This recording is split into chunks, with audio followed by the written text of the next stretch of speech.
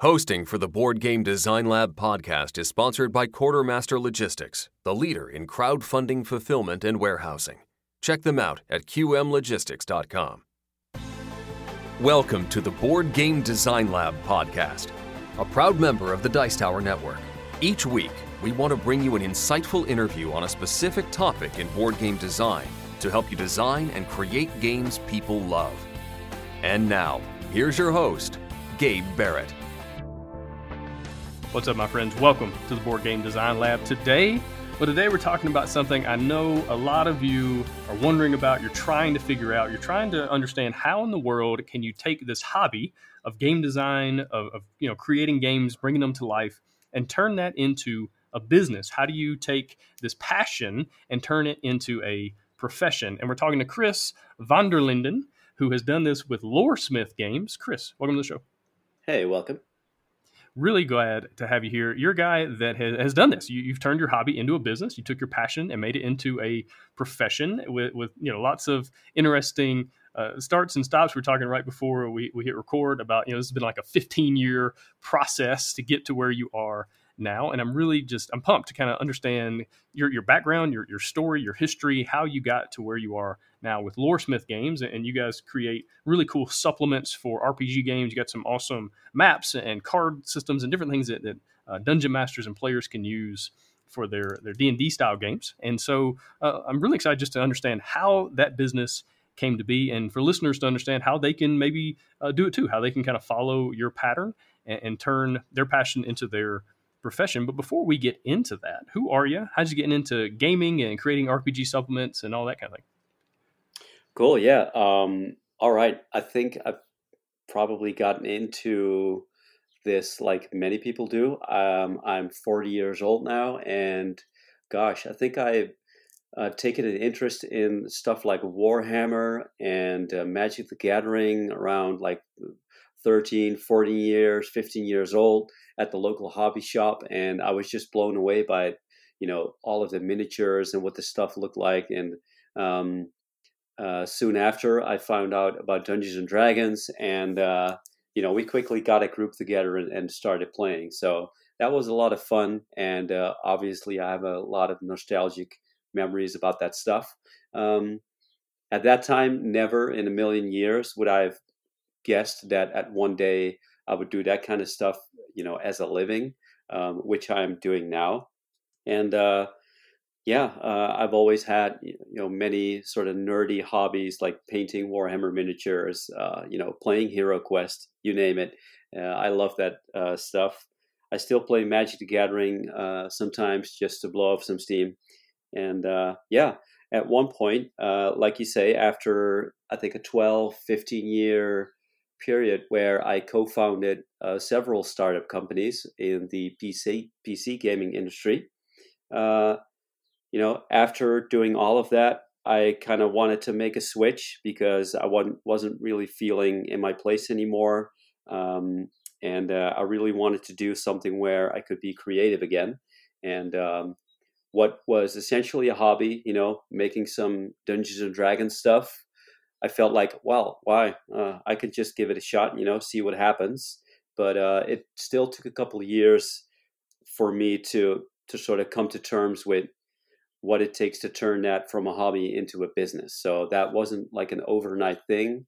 And definitely all of the experience from my prior companies, all of the failures and lessons learned, that all sort of led up to me, feeling confident to make that choice and turn that hobby into a full-time gig.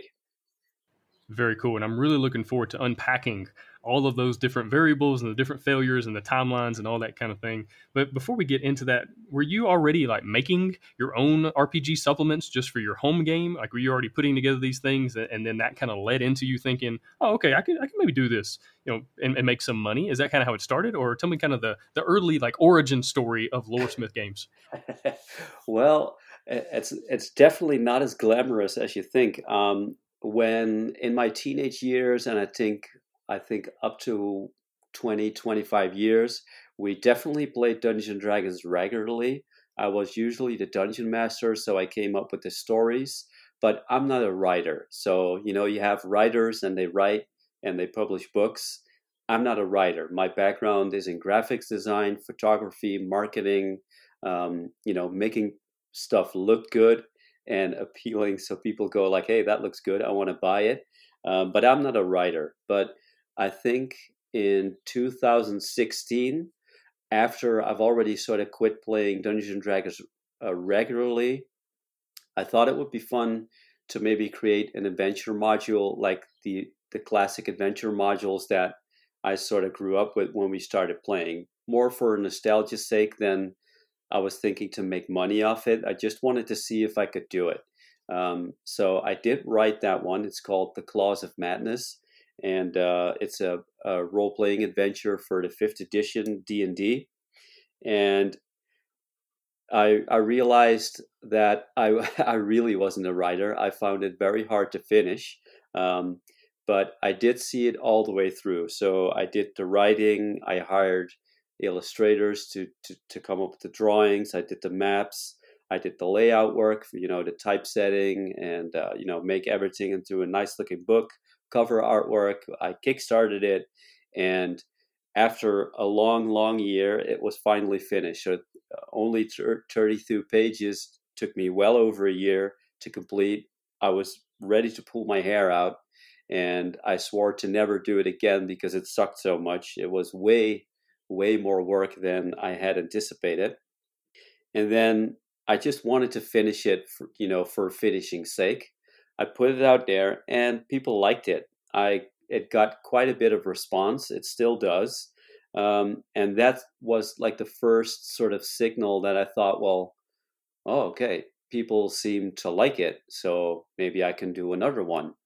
And that's when I started looking at it a little bit more like a business, because running a business is very different from being a designer or a graphics artist or a writer and doing something with your talent.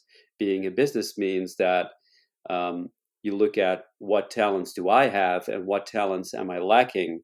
And I realized that I wasn't a writer. So for the second adventure module, I was like, somebody else needs to write this, and I could do, all of the other businessy stuff around it.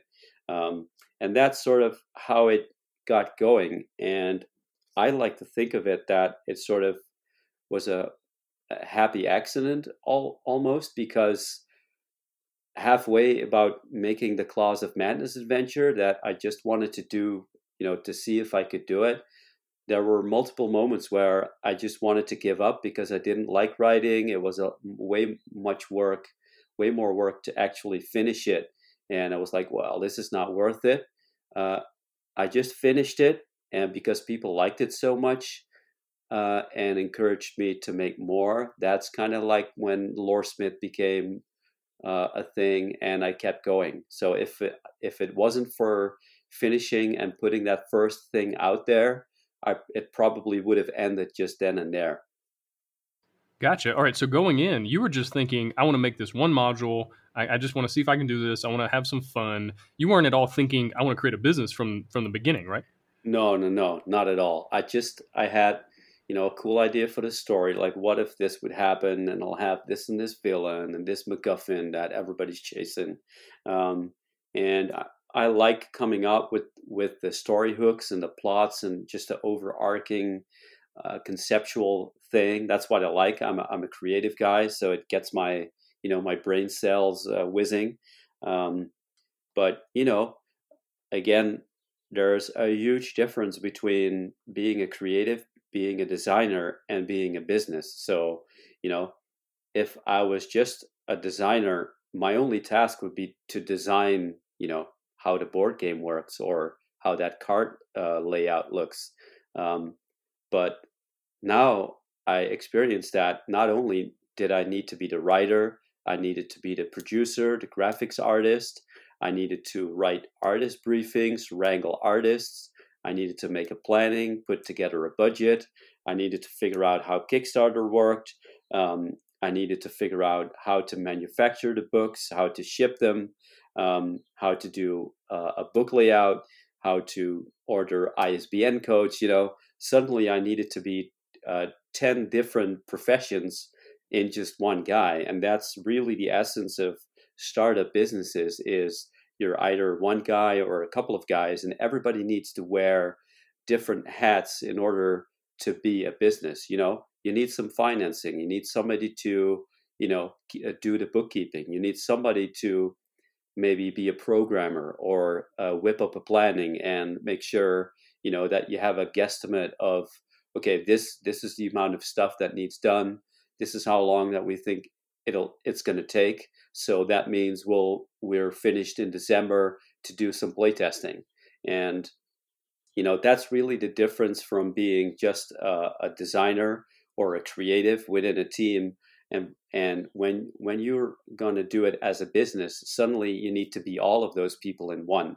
And you may realize that you don't like being the accountant or the project manager, or you may not have the talent for it. So you start looking for other people that do have the project management talent.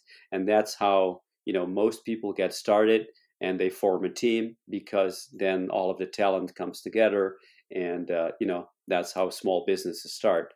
But doing that one adventure module is like a great example that shows, also the importance of finishing. I think a lot of people start, and as a designer, they focus on the quality of the design, the details, the polish, but in the end, it doesn't matter if it's never finished and published. So you need to see it through, however long it takes, and actually get it out there, even if you think it sucks. Because if you never get to the stage where you release it to the public, you've dismissed yourself of the chance to learn all those steps that come after the design. If you get hung up on the design for too long and never get to the manufacturing stage or the shipping stage, or doing a Kickstarter, then you never get to learn and experience all of those steps, and you only learn and get better at design.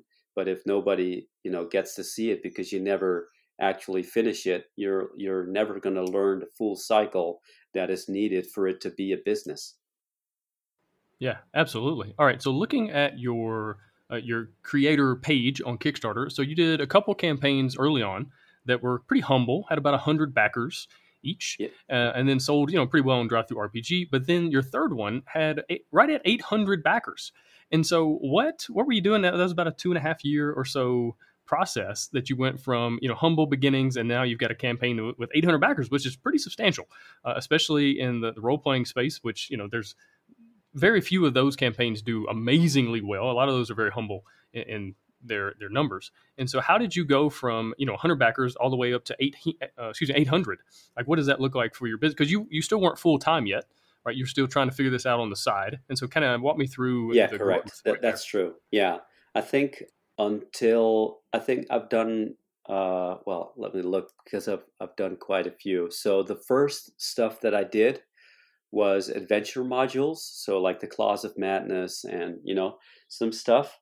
And that was basically doing what everybody else was doing. Everybody was doing adventure modules or player guides or monster books, because that's popular for D&D.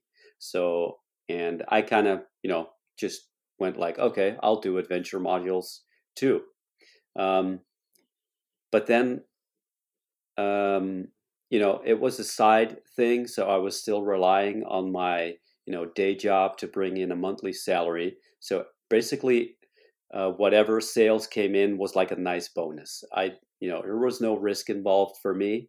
But when I started thinking about, okay, what if I quit my day job and this needs to pay the bills every month, then the adventure modules weren't bringing in enough revenue.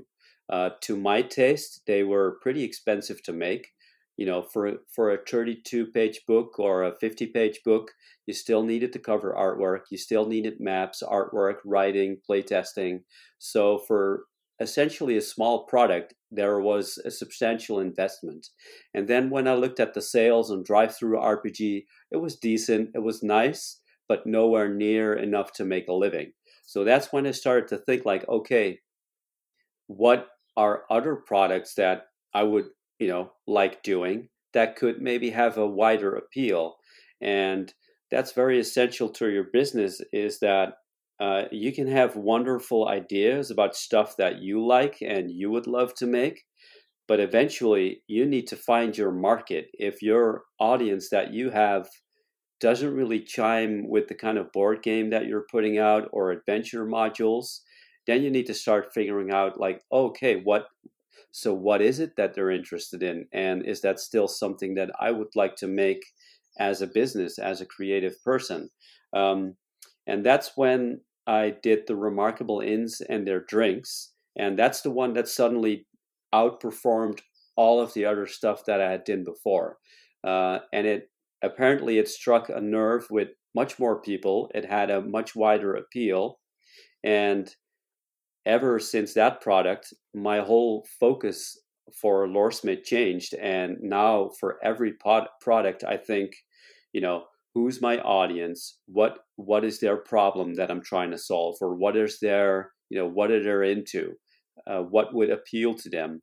And with every project, you look at how it performed. I do customer surveys to get insights in, learn from what my customers like or dislike, and you continue to develop your product vision more. So with every product concept that you come up with, you have a better hunch of whether it will be successful for your audience and your market. And so that explains why I was able to make a sudden jump from small time Kickstarters to slightly bigger ones, and then Remarkable Shops last year pulled in 100,000, and that's when I really knew that, okay, I've now found something that really, really strikes a nerve with my audience, and I should develop this more. Very cool. And it's something I've talked to a few people on the show in the past about, is understanding that Kickstarter is a marketplace. And like any other marketplace, if you want to do well, you have to have a good product, not just a good game, not just a good idea, but it has to be a good product that entices people, that hooks people in and makes them want to pull out their credit card and give you some money. And I feel like a lot of people still don't understand that. They're going to Kickstarter with a dream, a hope and a prayer, and what they think is a good idea. I was online a couple of days ago in one of the Facebook groups about Kickstarter, and a guy, he posted this rant complaining about the coronavirus. And he said, if it wasn't for the coronavirus, then my game would have funded. And, he only had like 50 backers or 75 backers, something like that at the time. And he was just really upset about the state of the world. And I'm over here looking at Gloomhaven, which had at that point made about $6 million. And I was like, man, it's not the coronavirus. And I looked at his project, and the art was bad. The game concept didn't seem super interesting. Graphic design was bad. Like, there were so many red flags. It's like, man, it's not about don't blame the state of the world. Blame the state of your product, because this is a bad product, especially for Kickstarter. It was a party game. It's like, this is just not a good idea as a product on Kickstarter. And I feel like a lot of people just don't fully understand that. And so what would be your best advice to somebody trying to figure out a good product, not just a good game, not just a good idea, to put on Kickstarter, maybe start a business and be successful? Like you talked about surveys and everything. I think that's really good. Any other advice as far as like figuring out what creates a good product for the marketplace?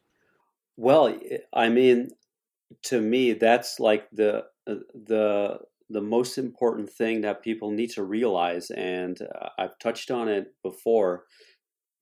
The most important thing is, and in the software development terms, they call it time to market or get to market. The faster you can get your idea in front of a real audience, the sooner you will know if they want it. And a great example is, I think, the founder of Spotify, I believe. He has done quite a few interviews where he's saying, well, we could have, developed for longer and perfected the platform, and, add more features, but they just wanted to get it out there the first and as fast as possible so that they would get actual feedback from actual people that would pay for, said product. And this is the same for a Kickstarter. You can have the most amazing design board game, card game idea, and maybe it is a great idea, but you will never know until you get it in front of an audience through Kickstarter or in a different way. And that's the real test. And that's why what I also mean with, as a business, design is the smallest aspect of your entire thing. That's where it starts, but then it needs to get developed. It needs to get play tested, manufactured, packaged, shipped, and warehoused across the world. So design, maybe is like 10 or 20% of the whole year or 2 years that you're going to work with it. So do yourself a favor, and if you're just starting out, start small and promise yourself, to see it through all the way to publishing it on Kickstarter, whether it gets funded or not, because that will give you so much insight in, like what you say. Maybe it was a great design that person had that the Kickstarter failed, but maybe the cover artwork or the packaging artwork wasn't so appealing. Maybe the product name needed to have more oomph or resonate more with the audience. Maybe the 130 words that is the first text that people see, maybe that really didn't resonate. There are so many factors that go play into something being a success or not, and design, again, is just one aspect of it. So do yourself a favor and really promise yourself to see it through all of the stages and get it in front of an audience as fast as possible, because that's the fastest and the best way to learn. And it's very humbling. I mean, I had failures, Kickstarters that didn't go through, or products that I thought that, like, this is going to be cool. I love it. I'm a huge fan of it. And then people were like, well, more, okay, it funded, but that was it, So it's very humbling and very insightful to go through all of these stages and learn. And then you can take all your lessons learned into the next project. And then you will see massive improvements, and then you'll get there. And usually it's the people that, work for 2 years, lock themselves in a room away from the world, wait a very long time to publish, and then they realize, oh, okay, nobody's really wanting my product anyway, or they didn't put as much effort in all of the other aspects and only put attention into the design. So it wasn't set up for success. So I think that's really my biggest lesson, biggest takeaway, really. Yeah, I completely agree. And I think, thinking back about this guy on Facebook that was ranting and complaining, I feel like if he had gone, just basically looked at it from the angle you're talking about, kind of realizing, okay, this didn't work out, but this is not necessarily a bad thing. This is not some epic, personal failure. This is just the market telling me what they want. And so how am I going to adapt? How am I going to evolve and change? What am I going to do for this product? Maybe this isn't a good product at all. Maybe I just need to, be thankful that I learned this without spending a ton of money and then putting something out into the world that nobody actually wanted to buy, and do something different. And it reminds me of when I was in college. I was playing football, and we had a really good year. My senior year, it was pretty good. We won 8 games, right? We won a lot of really close games, a lot of good games. Starting quarterback set a bunch of records that year for touchdown passes and different things like that. And we had a lot of really good seniors that year that then graduated. And so, people in the media went to the head coach going into that next season, and they say, hey, coach, you've graduated a lot of guys, had a pretty good year last year, but is this year going to be a rebuilding year? And the coach said, rebuild? We're not rebuilding, we're reloading. We're not talking about rebuilding, we're going to reload. And they ended up winning the national championship that next year, going undefeated, had a Heisman Trophy winner as starting quarterback. And so I think it's a good way to look at failure. It's like, okay, this didn't go well. What can I do to reload? How can I adapt? How can I adjust? How can I change to come back stronger and then make this an even better product down the road? Is that kind of your assessment as well? Well, first off, I like that analogy. And anyone you'll ask what it's like running a business, failure is a big part of it. There isn't an entrepreneur, small or big companies, that hasn't had failures. And they'll usually tell you, like, the biggest turning points were usually coming out of a crisis or failure of some sorts, because that's usually where you'll learn. And you see this with kids, for example. They feel most comfortable with stuff they already know, because it's a safe environment, and they kind of get nervous or insecure when they need to do something that they didn't know yet.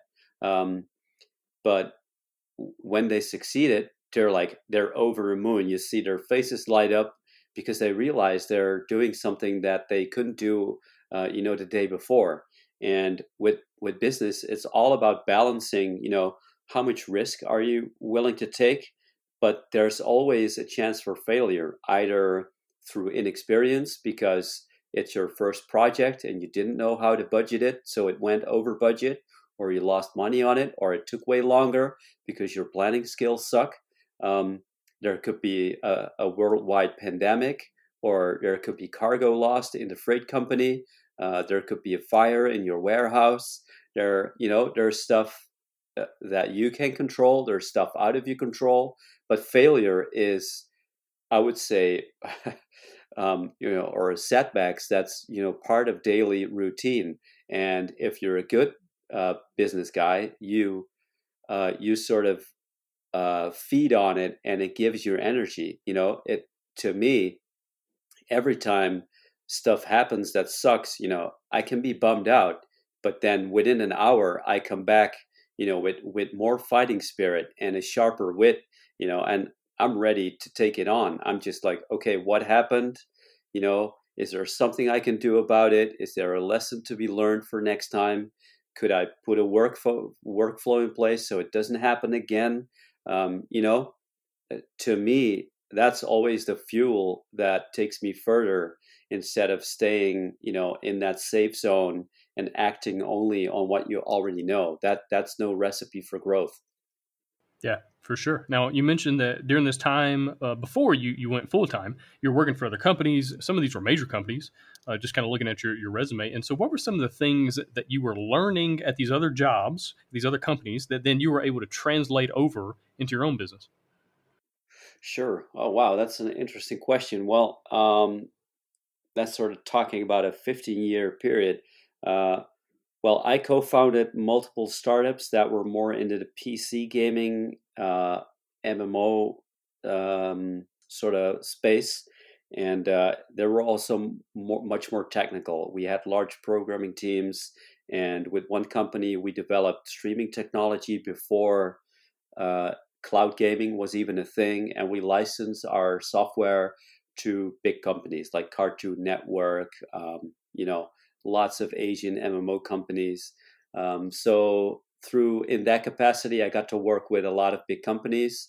And in the company that we founded afterwards, I got to work with, Warner Bros, Ubisoft, all of the big names in the games industry. I think what I've learned is that you need to be a good listener and always have respect for others. And it's very easy when you work with other people, other companies, and again, for example, stuff goes wrong. It's very easy to take a stance like, oh, okay, they messed up, or they weren't paying attention. I learned to listen and to ask the other side how they are doing things, or what they expect, or how they would like to do it. And usually I learned more from it, and the relationship strengthened. And it was good for my ego, because it's very easy to point fingers, but it's much more difficult to also look inward and maybe realize, oh, okay, we could have communicated a little bit better. And we were a fairly small company. Companies like Ubisoft, LucasArts, Cartoon Network, they're huge. So you go through a lot of management layers and communication layers. So, things go slower, or it's easier for communications to get, a little fuzzy. And so in the early days, I always had the feeling like, pointing fingers like, oh, that sucks, or they're hard to work with. And later on, I realized, well, there's actually a lot I can learn from them. And it was a humbling experience when I started looking at, oh, okay, it's us that need to change in how we approach those big companies, or how we approach hiring people. And, that's when things actually started getting better, when we started looking at ourselves, what we could improve, and then everything else improved. So I think that's definitely something I learned with working with others and being in large teams, etc. Gotcha. That makes a lot of sense. And I love the idea of basically taking all of your life's work and then learning from it. I feel like that's something that no matter what job you're in, and no matter if you're starting a business or not, but anytime you can kind of take stock and take feedback from your entire life's work, body of work, and different companies you've worked with, and kind of figure out, okay, I like this, I don't like that, and then how can I adjust? And as like you're saying, as opposed to just blaming everybody else and thinking, okay, what can I do differently for our company, for my job to be different? And so, all right, so you did this for a while where you're kind of doing the gaming thing on the side and creating these RPG products and stuff like that. And then eventually you said, I'm going to do this full time. I'm going to make the leap. I'm going to make the jump to turning this into my full-time income, my job. I'm going to take that risk. Tell me about that decision, how you came to make that. Were there some like parameters? Like were you looking at certain thresholds with maybe Kickstarter projects or something like that? Like how did you make that ultimate decision? Right. Yeah, I think there wasn't like this one moment when it all happened. It wasn't really that black and white. I think it was sort of there were smaller things leading up to that decision. I had always thought about it, especially when after like 10 years, I was starting to kind of wear out with these other companies. I've done it a couple times. I was in a top management layer. So typically my days would look like meetings and then more meetings and then some meetings, and stakeholders and a lot of contracts and paperwork. So I wasn't really feeling that creative anymore. So I started to feel like maybe my time was up. And I think that's something that people can relate to. Like you're already in a position maybe for more years and they start to feel like, well, I like to do something else. So that's when I started to look more seriously into if I could turn the hobby into a business. And at that time, even though I had increasing success with the Kickstarters, if I just looked at the products that I already had, sales were so up and down. There were months where I made $100 and then 300, 500, and then 50. So there was nowhere near to be able to, pay for the house and, food and a car. So I was kind of banking on having one or two good Kickstarters every year to sort of fill in all of the gaps in the sales. So that was pretty, that was a pretty risky move. Then I had one Kickstarter that really did super well again. And that gave me a little bit more confidence, like, okay, maybe I should just, take a gamble and go for it. All the way up to the moment where I decided to step down as a co-founder and shareholder with my other company. There was never a moment where financially it was like all paved way. It continued to be insecure, and I knew, it was going to be that way because starting a new business is insecure. Even if you have good plans, even if you have a little backup, you still don't know what will happen or how long it will take for, products to come out, sales to pick up, etc. So I knew that going in, and me and my wife talked about it, and we accepted that it would be risky and that it would probably suck for a long time. Luckily, it didn't suck so hard, and it turned out actually pretty well. But I think people need to realize that it's kind of a sort of a chicken egg where if you're still in your day job, you can only work on it in the evenings and the weekends. So the lack of time limits the amount of success you can hope to get from your new venture. But you still need the income. And kind of when you could do your new thing full time, that it has a higher chance of success, but the money isn't there yet. So there's always this chicken egg situation, and I think you just need to accept that, going into it, there's a lot of risk. It will be insecure. It probably, will take some time to pick up.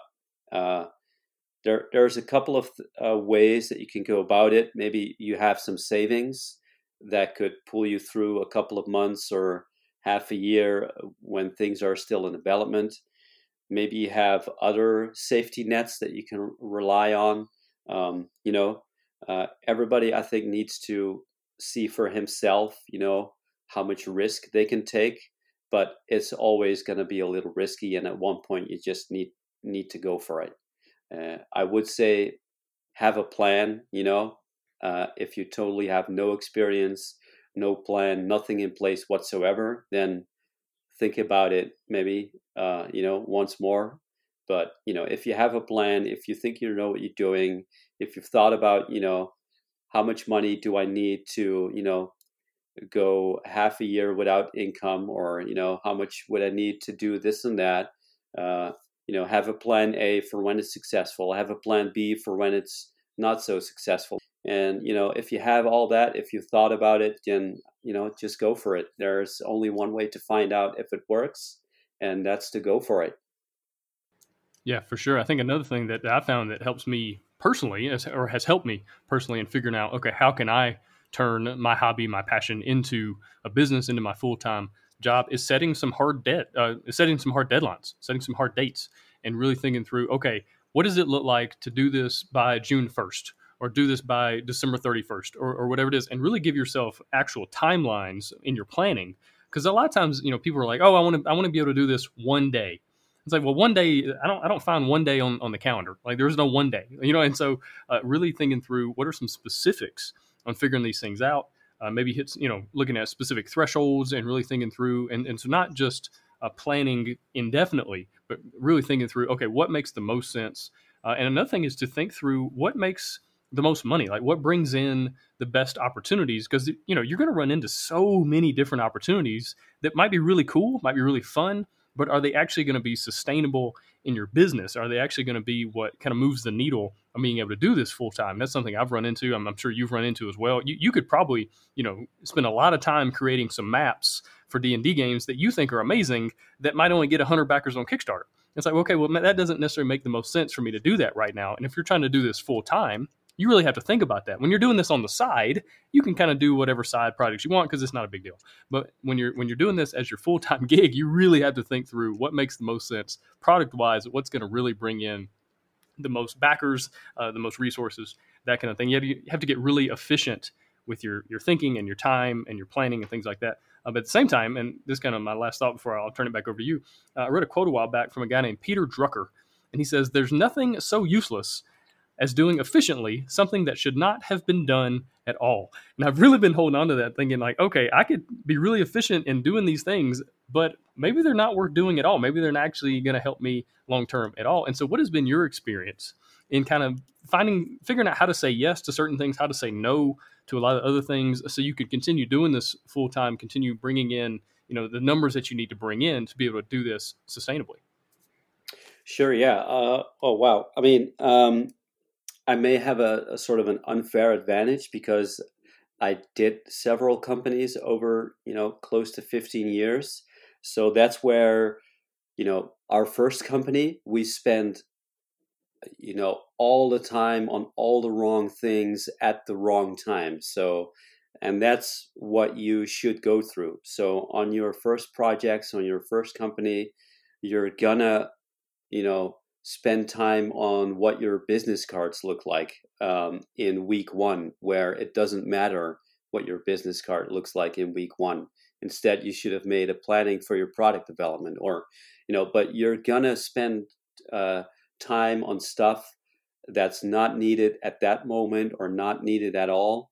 And you'll know by the second project, like, oh, when we kind of worried about all this and that, last year, that's only relevant when we get to this stage or when we get to this stage. And that's why I keep coming back to those stages, from going from idea to design to prototype, playtesting, development, etc., and all the way up to publishing.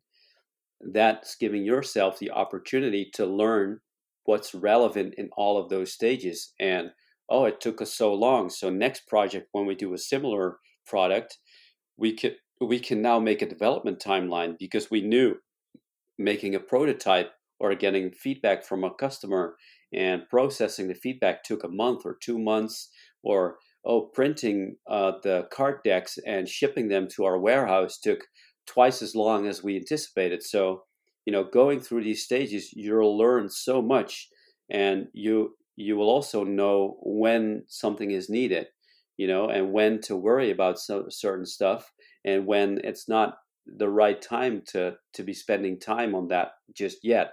Um, so I think that's something you'll learn from every project and just going through it.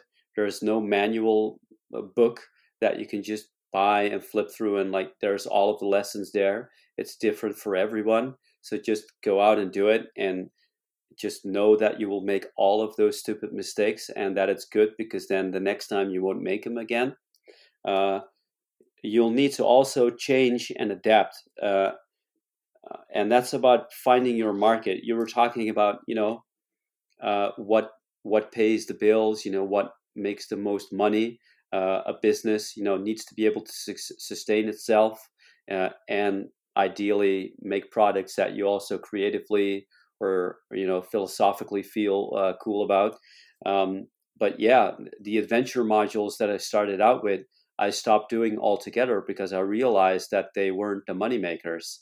I discovered that card decks are cheaper to manufacture than books and easier to design and write because they have less words.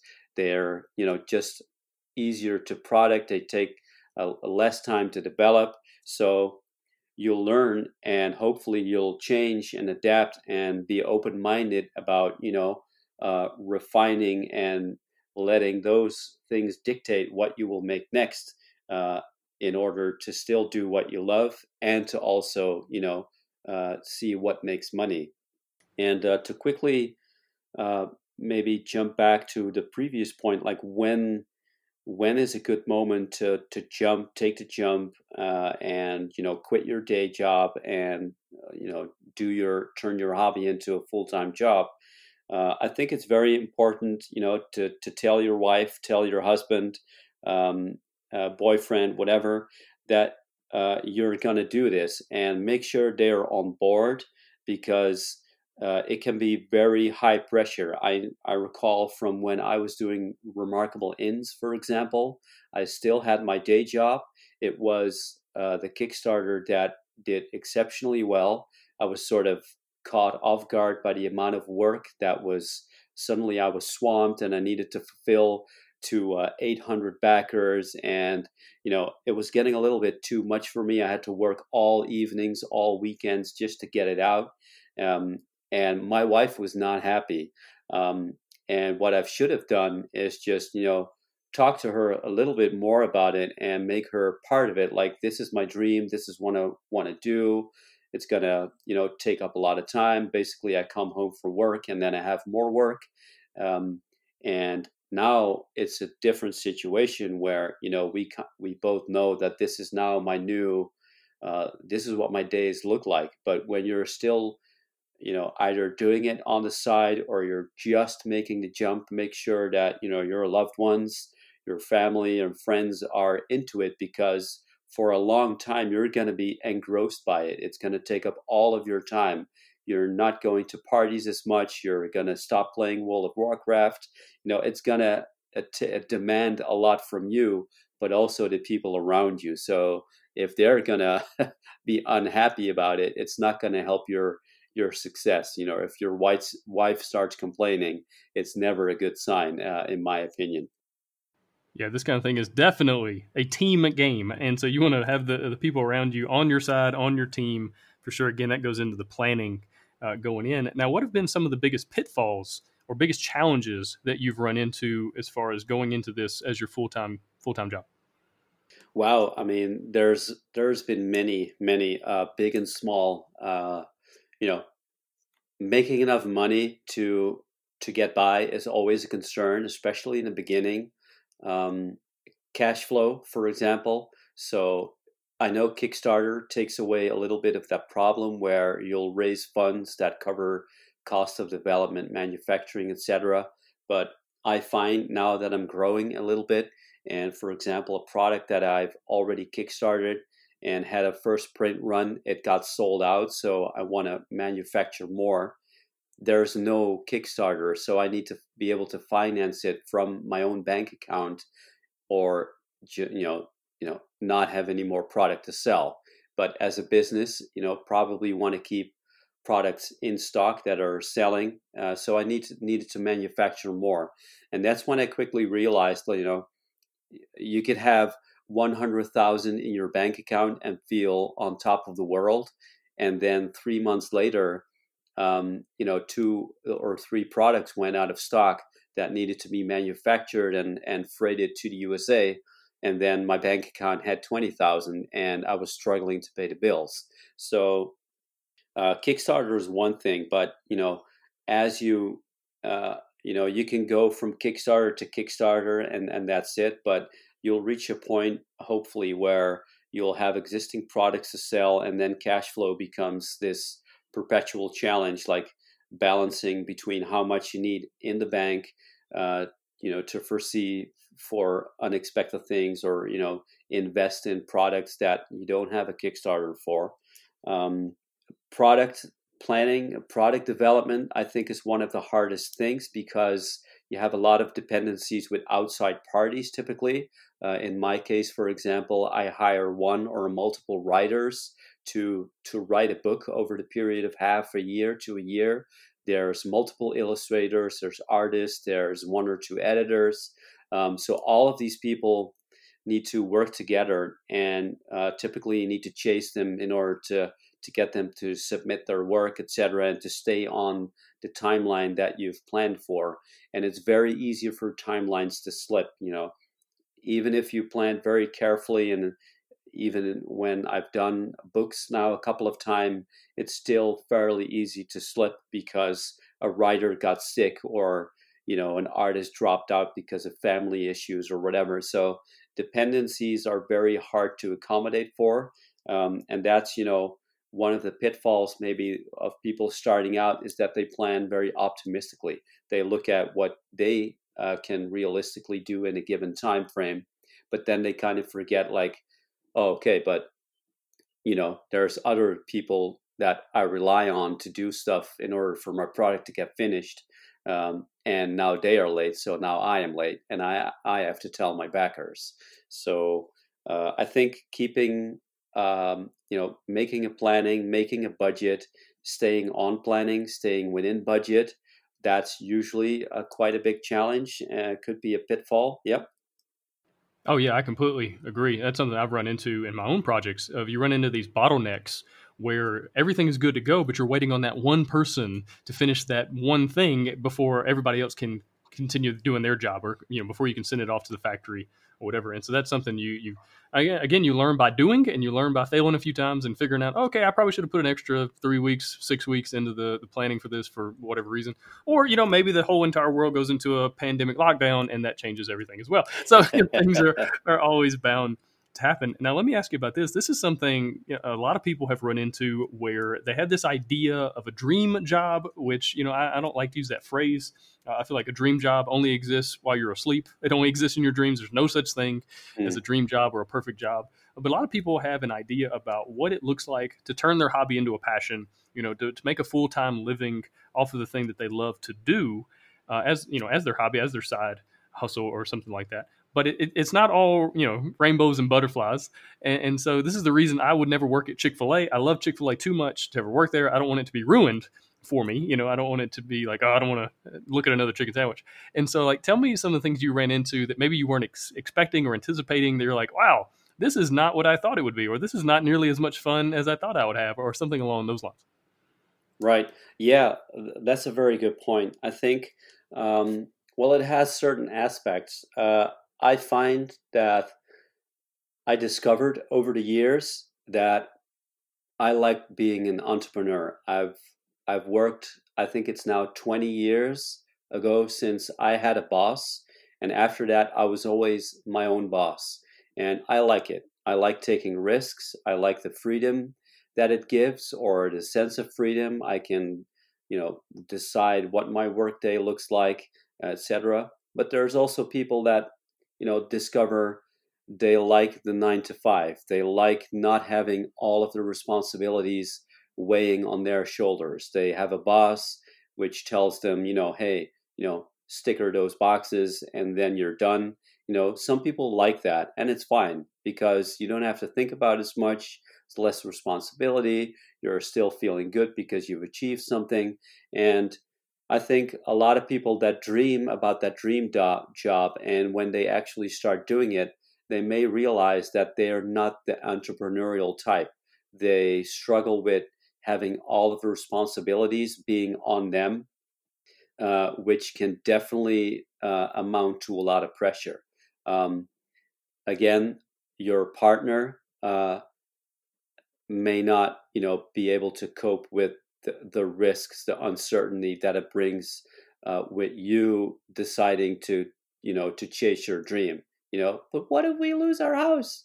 That kind of stuff. It's so I think that's a big aspect of it. So once you've made the jump, I think what I realized is that many people then start to work from home. And initially, that for me meant that I was in the living room.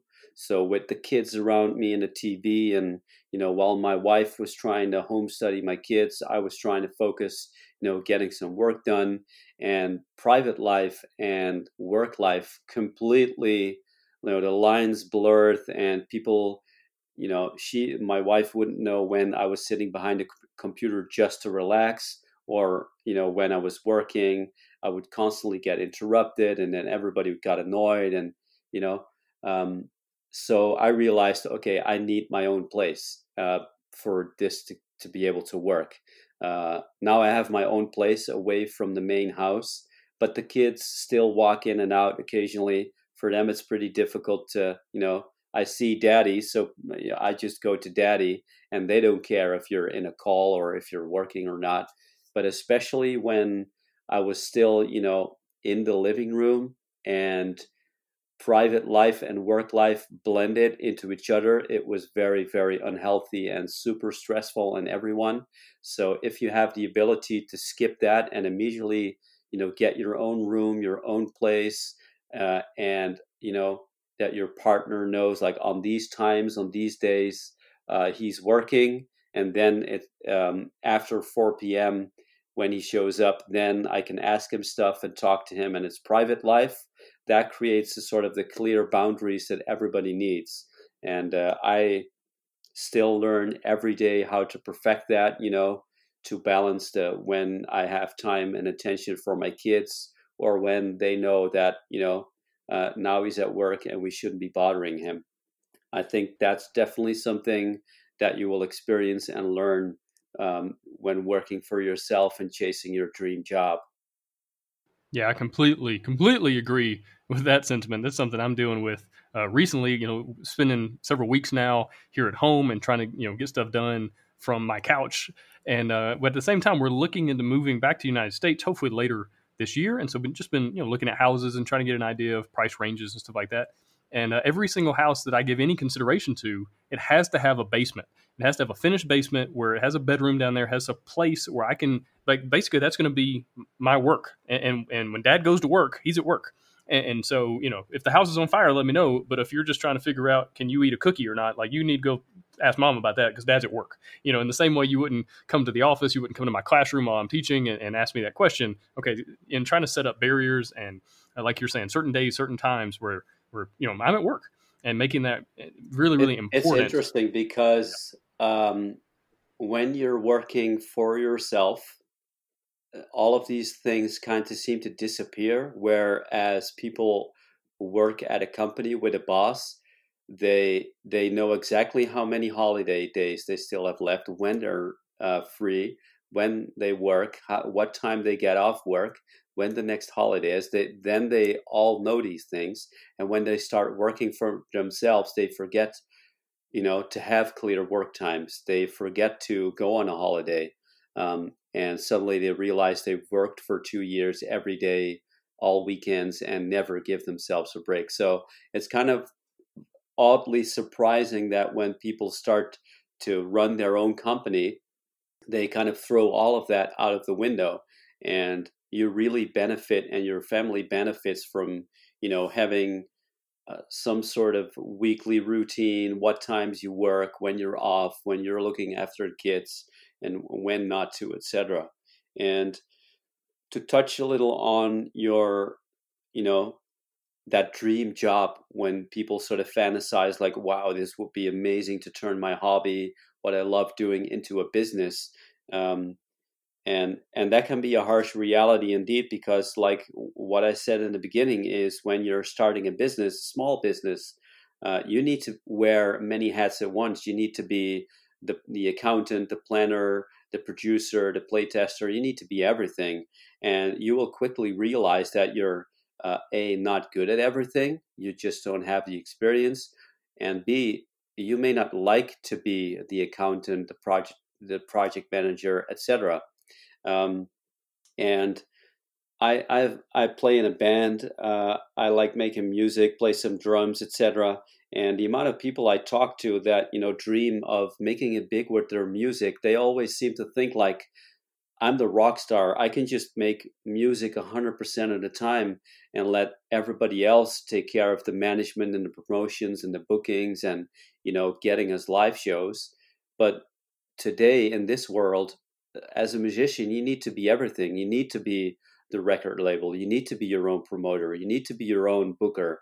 And that's the same in virtually any industry now. If you're a small business creating role-playing products or board game stuff, you need to be all of those roles, and either find people that are good at it and like doing it, or suck it up and do some of the bookkeeping, do some of the stuff that you don't really like, but it has to be done anyway. And if you cannot live with that, then turning it into a business is not for you.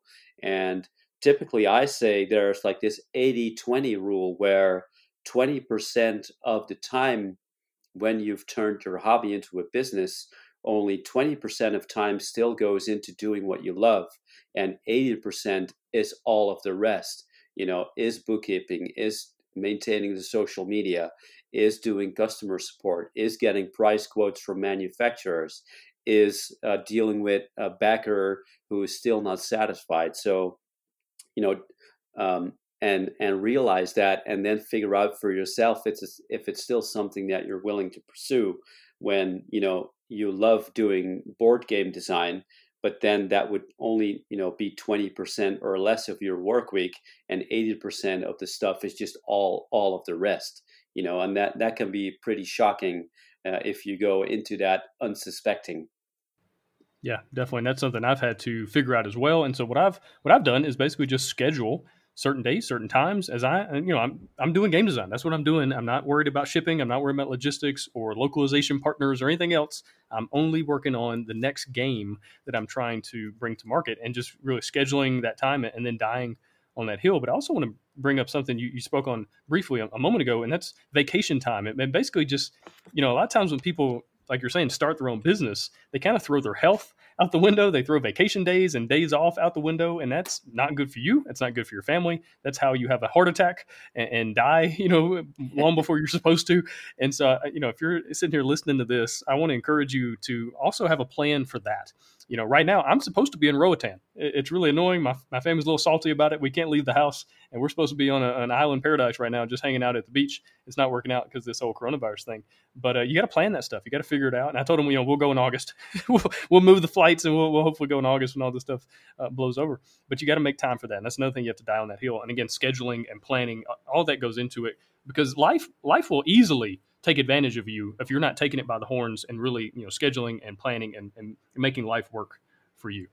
Very true. I've since this year, I've aligned my free time and my holidays with the kids' school holidays, so that my wife knows and the kids know that, like, okay, these blocks of weeks within a year, I'm off, and I plan my product development and my Kickstarter schedules around that. So I know that it's probably not smart to launch a Kickstarter when the next week we're off on a holiday, in some theme park where I can't access my internet, or, do crisis management if it's needed.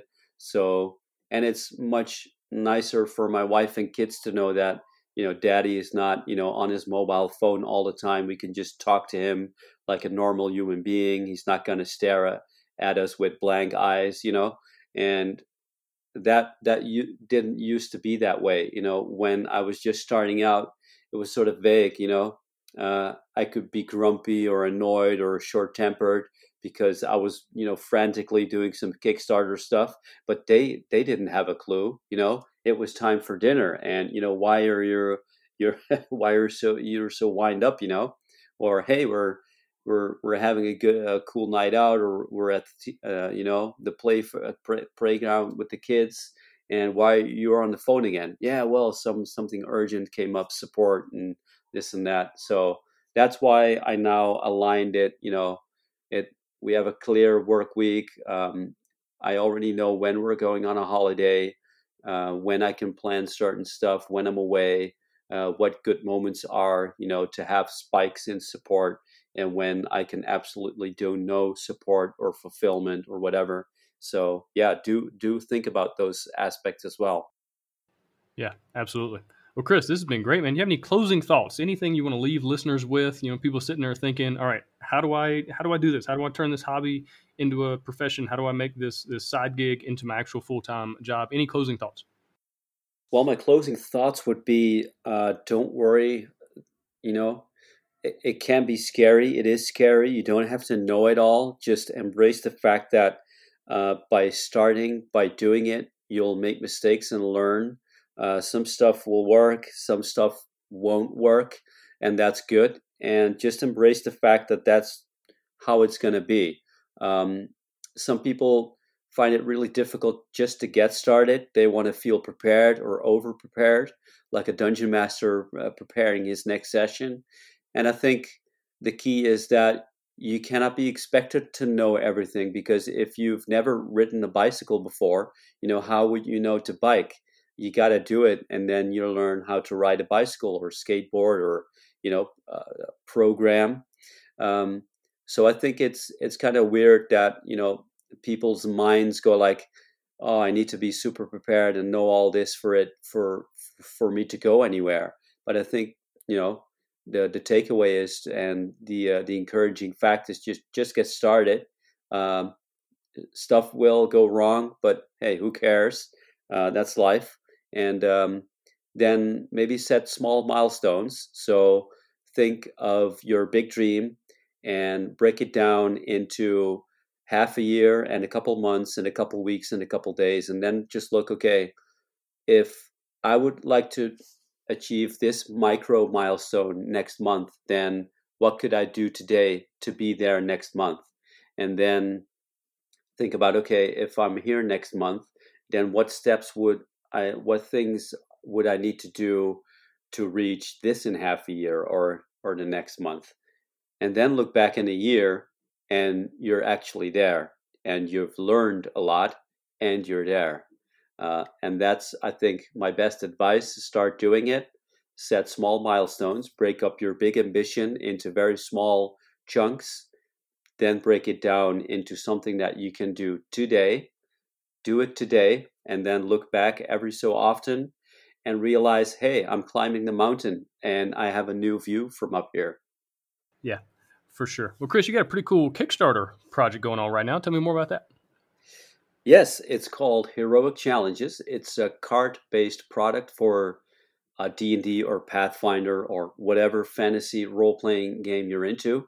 It's sort of system neutral-ish, and it's a card set that comes with challenge cards and reward cards. It could be used by the players or the dungeon master, doesn't really matter.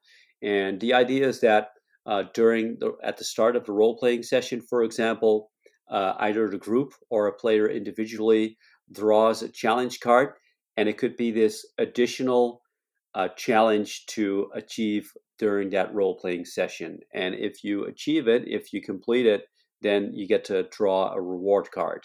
And the challenges could be combat-related, role-playing, exploration. There's certain like moral dilemmas, like are you going to save somebody or sacrifice somebody? So it really triggers players to think and role play outside of the box a little bit.